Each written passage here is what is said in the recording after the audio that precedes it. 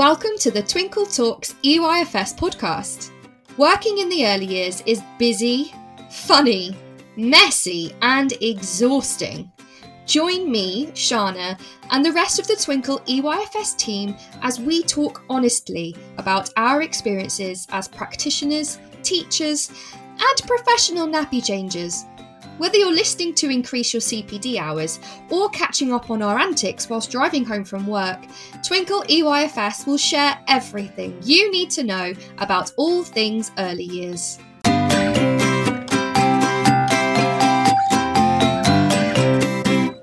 Hello, lovely listeners. It's so good to have you back. Welcome to another episode of Twinkle Talks EYFS.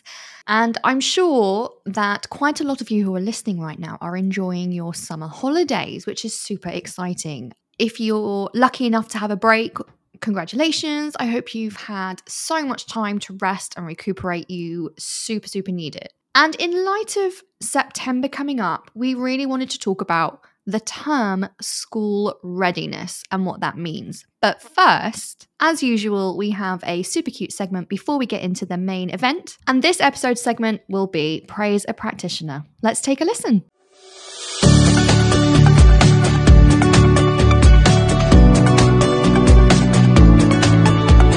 Linda Diffley got in touch a few weeks back to say that she had Ofsted, and then the week after had 7 staff off sick, and they had to close the day after as they only had 5 staff left and had 3 children needing one-to-one. Their setting has had chickenpox, COVID, sickness bugs, and they really could not wait for the break.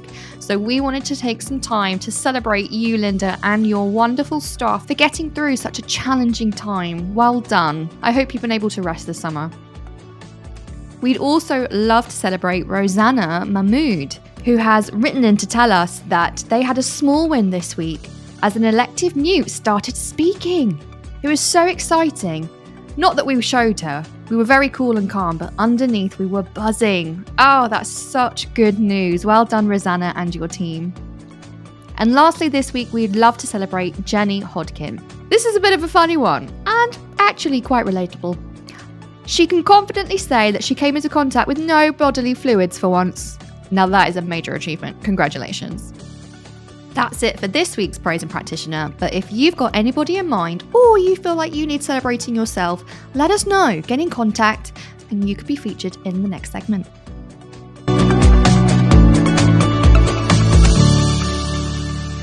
I mean, that last one, Jenny, you came into contact with no bodily fluids. Are you sure? Are you sure you were in early years? Because there's a lot. I'm not jealous at all. Congratulations. That is really difficult not to do. Well done. But now we've finished with our Praise a Practitioner segment, it's time to get into the nitty-gritty of today's topic. And a lot of you will probably be very familiar with this term. We're going to be talking about the term school readiness and what it means.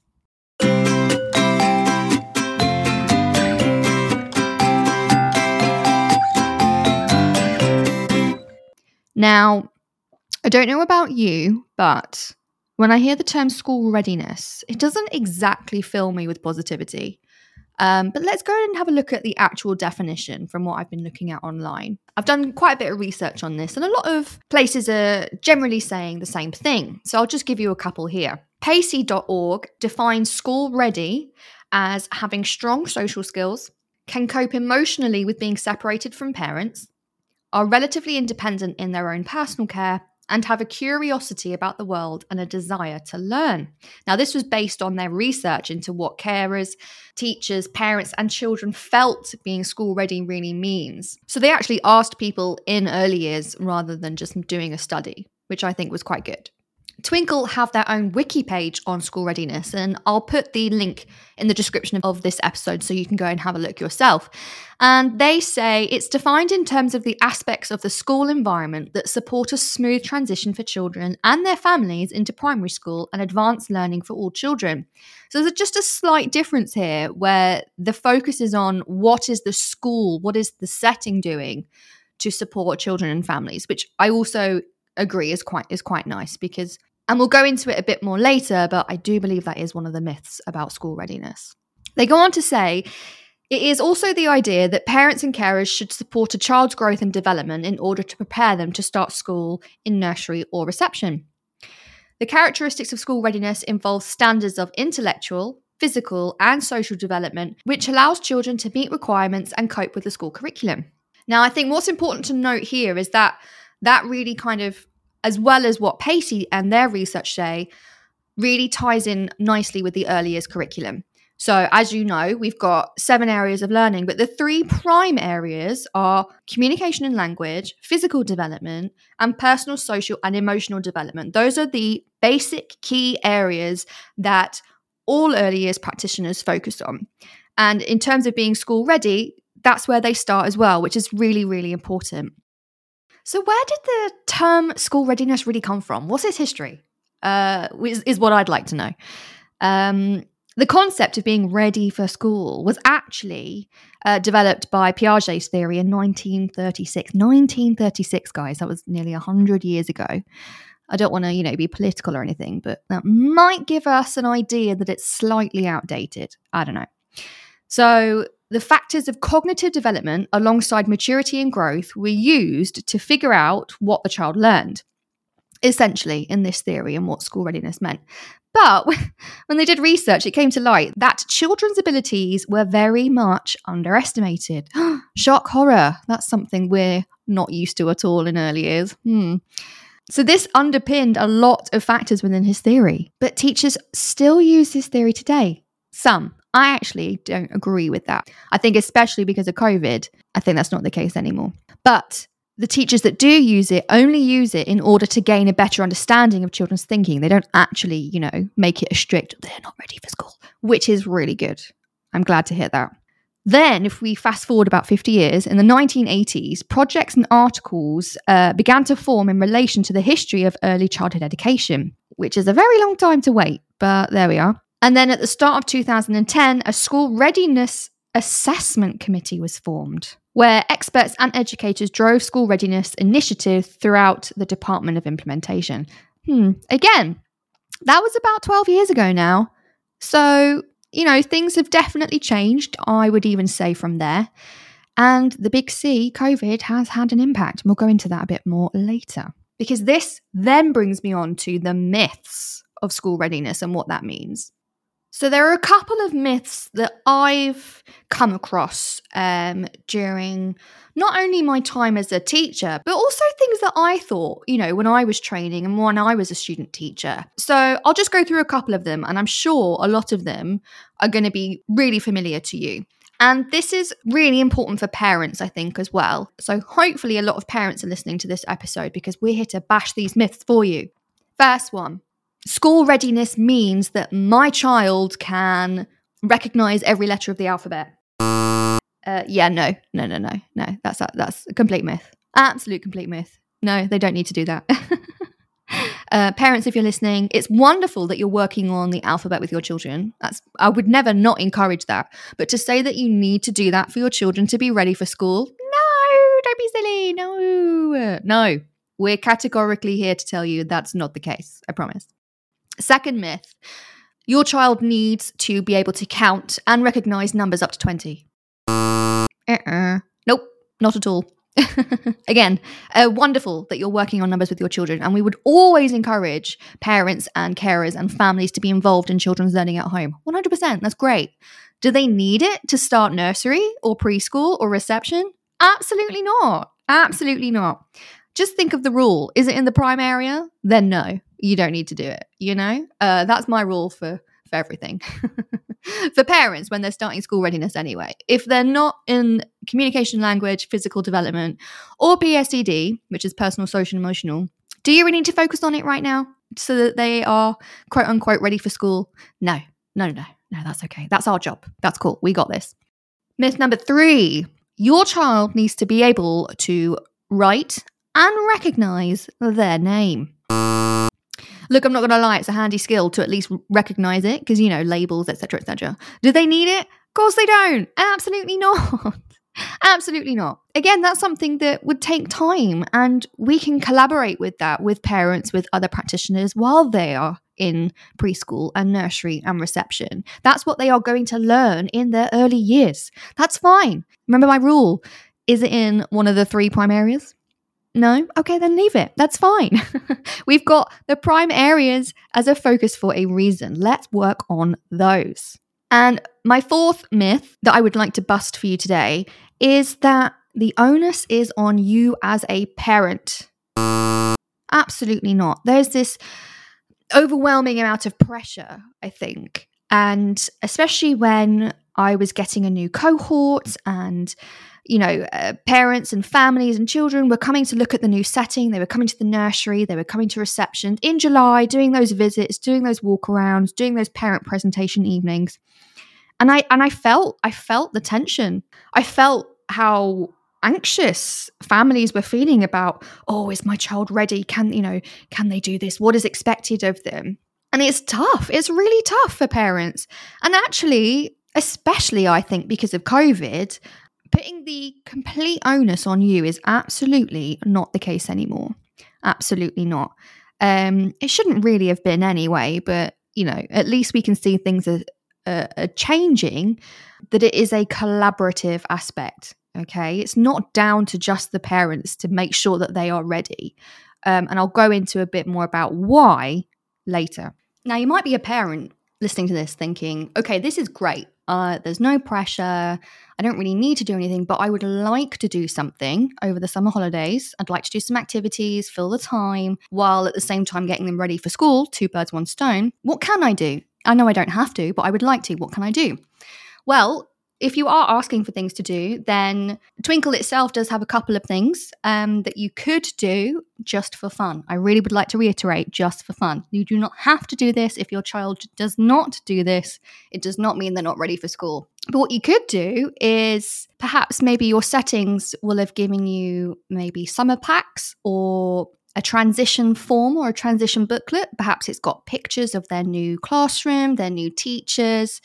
Perhaps it's even got little activities to help the teachers learn more about them when they come into school. Perhaps it tells them about, can they draw a picture of their favourite animal? What's their favourite colour? What food do they not like to eat? Things like that. Or if they haven't provided it with you, perhaps you could do it anyway. Make a little booklet all about me that you can hand to your teacher on the first day. That'd be quite cute. It's also really good to talk to your child about what school is like and what to expect. So you might have visited the school already, perhaps looking at the school website, perhaps even taking that morning walk during the summer holidays so that they get used to the idea of getting up early in the morning or whenever their session starts and making that journey. You could also get some lovely books about starting school and Harry and his bucket full of dinosaurs first day of school, things like that. There's loads of books out there that help prepare children in fun and engaging books. To help them get ready. We've got some as well. The one that we've got at Twinkle that's really nice is The Cautious Caterpillar.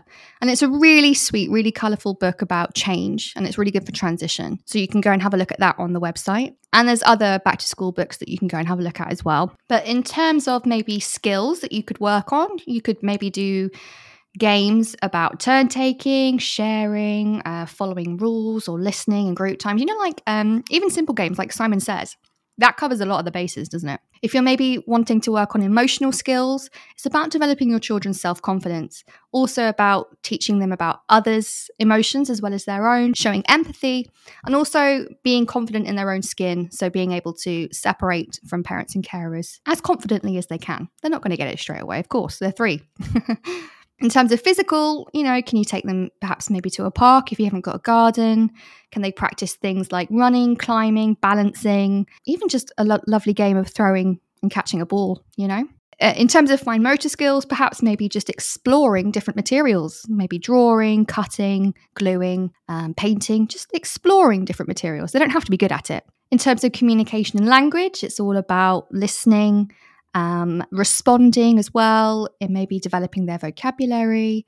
But I would say, especially if English is not your first language, and we can help you with this as well, so please be very open with your settings, is just communicating their basic needs. Do they know the word for toilet? Do they know the word for hungry, drink, milk, sad, hurt? Just so that even if English is not their first language, we can work with them and still be able to fulfill their basic needs. Maybe in terms of self-help skills, beginning to use the toilet independently, perhaps maybe learning how to wipe their bottom, perhaps maybe learning how to take off their shoes, put on their coat. and things like that. So if you really would like to, as a parent or carer, work on some skills to get them ready, I would recommend them from Twinkle. Again, you don't have to, but it'd be nice to. And it might be really fun for your children. Perhaps they really want to get ready for school too, and they want to feel like grown up. So those are a couple of things as well. So yeah, if you really do need anything, you know, we're always here. We at Twinkle try really hard to make sure that, you know, we're here for you. So if you haven't already, come and find us on our social media. We're on Facebook, Instagram, TikTok, Twitter, like pretty much everything. And we've got really, really lovely Facebook community groups. We've got a reception group, a nursery group, an early years group, a parent group. We've got loads of different groups that you can join. And not only are Twinkle members there to help answer your questions about anything, but they're amazing communities of people who are in exactly the same position as you. Twinkle Parents is absolutely fabulous. They do great videos and hacks, by the way. And we actually did do a couple of lives with them about school readiness. So go and find them if you can. But we're always here for you, and the community is here for you as well.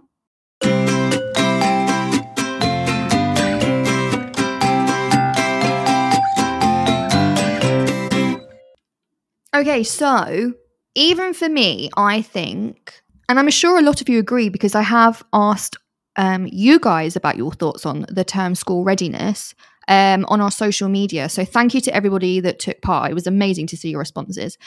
How COVID has had an effect on the term school readiness. I mean, COVID's not over yet, is it? Of course it's not. But during when it first came out and in its real dark times when it was really difficult and schools obviously did not close despite what the media say. You had to still be open with key workers, childcare, day services, day nurseries still carried on. And then schools had to do virtual online learning, which was a whole other board game in itself. Yeah, I was there. That was interesting. And there were so many challenges. And then after that, in 2021, you then got the cohort of children who spent their early years, maybe from birth, from 1 year old, 2 years old, coming into preschools, coming into nurseries, coming into reception without being in an early years setting at all, not even being able to go outside, not being able to go to the shops, not being able to visit friends, family, neighbours. It was just, I mean, when you think back, it's crazy, isn't it? What these children and what we had to go through. So when you think about it, of course, COVID is going to have an impact on how ready children are for school. And I think it forced a lot of settings and a lot of people higher up, you know, policymakers, etc., really take a step back and think, because clearly, it showed how amazing early years settings are, how amazing childminders are, how amazing day nurseries, private nurseries, the lot are, because you take that away and you could see the children really struggled. You know, they had no social skills. They didn't know how to look after themselves. They didn't have independence.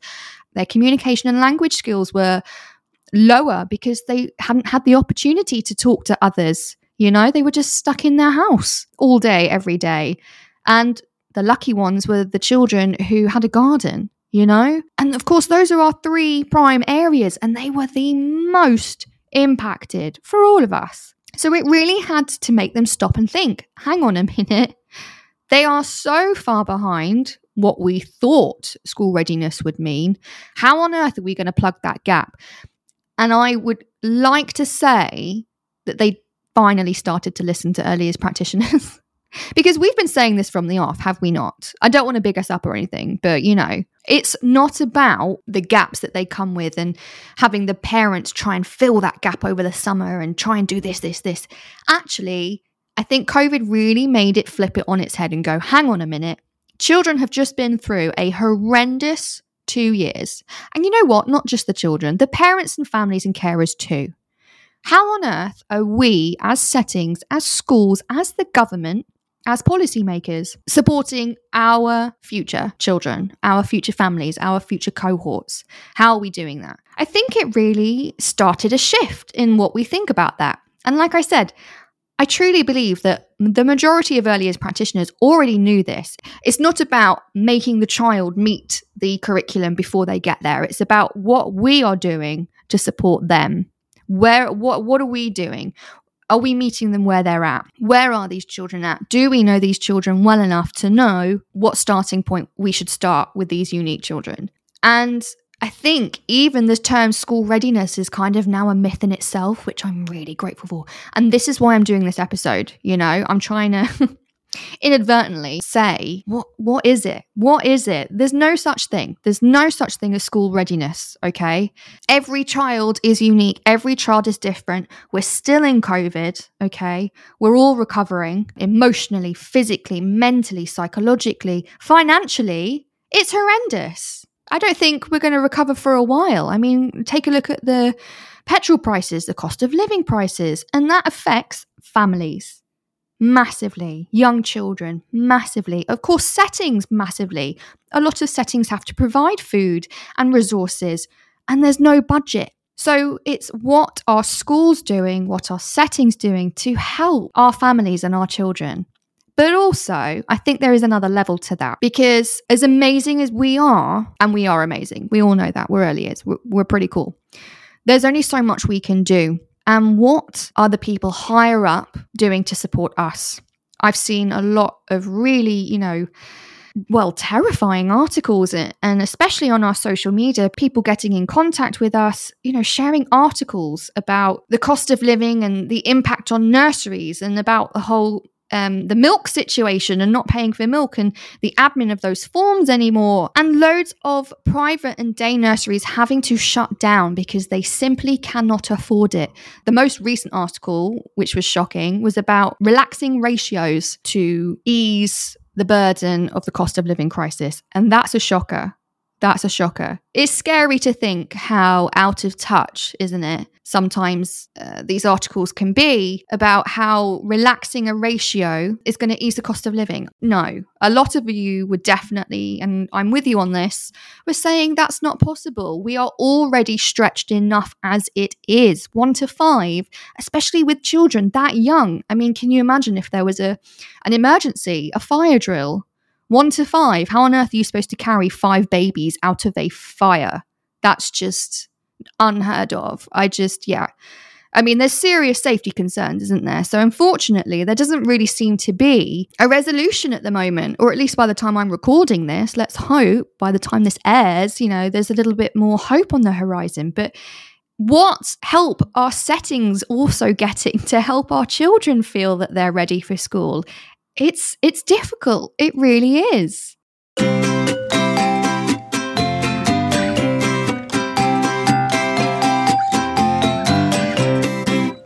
Now, I suppose that was a bit doom and gloom. I suppose it was. I'm trying not to be, but that is kind of the reality, and we do kind of have to acknowledge that it's tough. And as much as what we're doing for the children, actually, what support are we getting? Because we need support as well. Let's try and flip it. Let's try and be positive and think, well, actually, okay, there's a lot that's not in our control. What is in our control, and what can we do to help our children, our families, and each other? Now, the reason I go on to this is because I've actually seen some more research from Pacey, and they say that 71% of parents that took part in this research were anxious about their child starting school for the first time in September, with close to half of the parents more anxious than their child. That's really sad. In terms of breaking it down, they said that 36% were anxious about their child making friends, 23% were anxious about them settling into a routine, and 15% were anxious about bullying. And these were the top 3 concerns of parents in their recent survey. And that's really disheartening, isn't it? Of course, we have a responsibility to take care of our children's mental health and how they're feeling about coming into school. But look at our parents and carers. There's a lot that they're having to think about too. And especially if it's your first child and you've not been through this process before, it can be really scary. So what can we do as settings to support them? Now, I know a lot of you are already doing this already. We do so many things. We have open days so that families and parents can come in and see the setting that their children are going to be in. You have stay and play sessions where actually, even when they're settled in and they've been there, the children have been in the setting for a couple of months or years, they have times when they can come in and play with the children and actually have a time spent in the setting with them, which is wonderful. If you're in a school, you put on parent presentation evenings where you do You go through the daily routine, what children will need for school, the uniform. You'll have parents' evenings, parent meetings. There's so many things that you do, which is already amazing. I think, ironically, the most important things to support parents is exactly the same as what you do with children. It's the 3 prime areas, isn't it? It's your personal, social, and emotional, your communication, and your physical. So let me break that down if that doesn't make sense. So communication and language. Let's communicate with our parents. Let's have open communication. I would much rather know what is going on. I don't care how embarrassed you may feel, because I'm not judging, and I know you as early years practitioners do not judge. I would rather know what's going on than have to find out later when it might possibly be too late. Okay, so for example, potty training. If your child is not potty trained, okay, that's fine. Let us know, because we can work with you on that. You know, I've had lots of families who've come into nursery and for whatever reason their child hasn't been potty trained. Okay, well, let's work with you. We can get a homeschool diary. We can get a reward chart so that when they go to the bathroom, whether it's at school or at home, they get a reward, and we can work with you on that. We can keep a diary of their eating habits, their bowel movements. Perhaps that's the reason why their potty training is, they've struggled. That's fine, just tell us. And I think it's really important for us as practitioners to let parents know that we are here for them. Have that open communication, be honest. Say, look, it's fine. Come and talk to us. We are here for you. And that brings me on to the next one, PSED, right? Our families, our parents, our carers have also been through COVID. Their mental well-being is so important, not just because it affects them, obviously, and we care about them, but it affects their children too, and it impacts on their lives. We don't know what's going on at home. We also don't know what's going on outside of school life, outside of home life. Parents may be bereaved because of COVID. The financial struggle with the cost of living is going to have a serious impact on our family's mental health. So that is also why communication needs to be there. We need to show them that we are a support network for them too. Have their mental health well-being in mind. Be flexible as much as you can, and just let them know that we're quite lucky, aren't we? That as practitioners, we do have contacts with a lot of different services. So if they need help with their mental health, if they need help financially, if they need help with this, that, or the other, we're quite lucky that we do have services that we can connect with. Maybe support groups, maybe. Even within the school, you could have a support group, or the PTA are really good at doing that. Coffee mornings, meetings, just a chat. Sometimes just that little 10 seconds in the morning just to say, hey, how you doing? Really, really makes an impact. And then I suppose the last one, physical, you're thinking, what does that mean? But, being physically there is also important, having those contact details there, but, also making sure about the physical things. So financial crisis, are they struggling with uniform? Is there a way that we could look for secondhand clothes? Perhaps your old cohort, some parents have got, uniform that their children have grown out now. Can you ask for that at the end of the year and say, would you mind? This would really help our new families out. Are there school book bags that you need to think about? And in terms of perhaps admin, you all know the admin for getting ready for school. There's a lot of paperwork.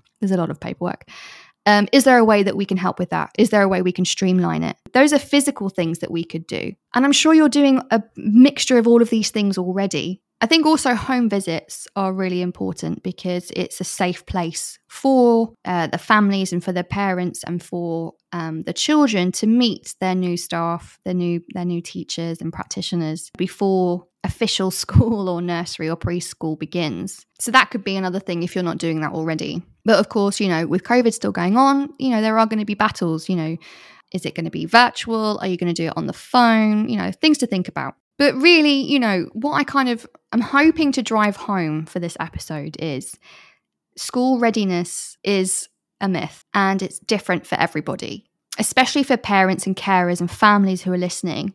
I just want you to know, on behalf of all early years practitioners, because we all want you to know this, you are not alone. It does not have to be all on you. Talk to us.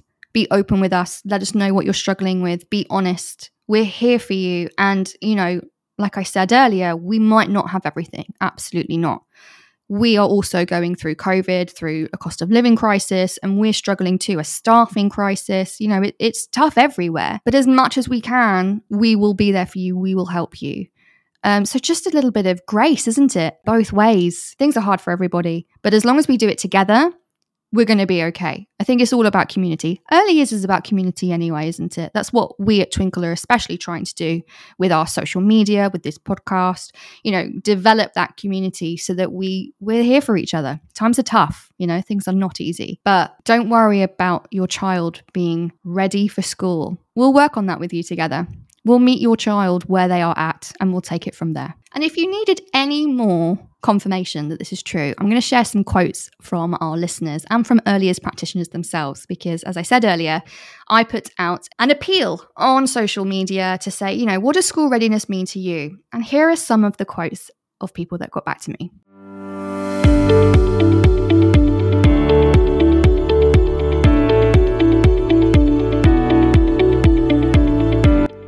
So Steph says it means being able to communicate with others, use the toilet independently if they can, dress themselves, take shoes on and off. I'm a reception teacher, so many children come to us with the most basic skills and are just not ready to learn. So we have to focus on toilet training, learning to share, etc. before anything else. See, nothing to do with reading or writing. Jane says school readiness means teaching staff need to be ready to receive the children, whatever skills they bring. Robin says gross motor skills development and infantile reflexes. Jilly says being happy, settled, taking change in their stride, being inquisitive and starting to have a level of independence. Again, Kirsten says school readiness means being happy, curious and kind, having the ability to share and listen to their peers and beginning to have independence. Natalie says it's about being curious, wanting to learn, beginning to be independent, to be able to play with others and to sit and listen for short periods. Sarah Luddington says having labelled clothes. I think that's for the parents mainly. That's it. Everything else is different for each child. Naomi says to be able to come into a setting emotionally happy and ready to engage and explore and learn. But the environment and staff interactions have to be right. I'm doing a bit of work on school being child ready. I like that. That's a better term, especially down to the effects of COVID. See? And I'll end with this one. Catherine Lowe says that school readiness is a phrase she does not use in her practice.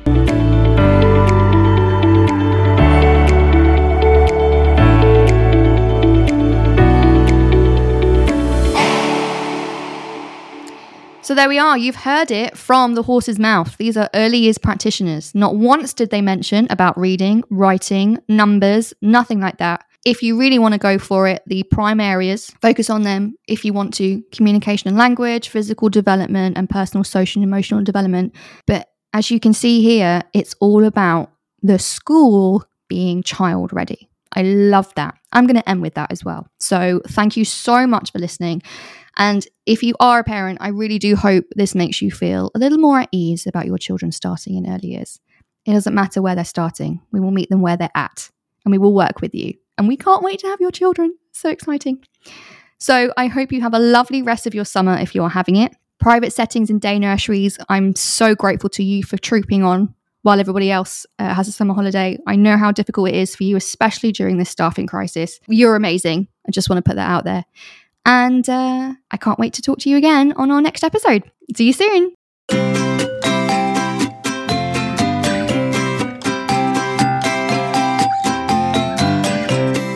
So that's it from today's episode. Thanks so much for listening, and I hope you really enjoyed it. If you would like to get involved or would like to know more, come and find us on our social media sites. We have a Facebook, Instagram, Twitter, Pinterest, and TikTok account. All of the details will be in the description. And whatever you're doing, I hope you have a great day today.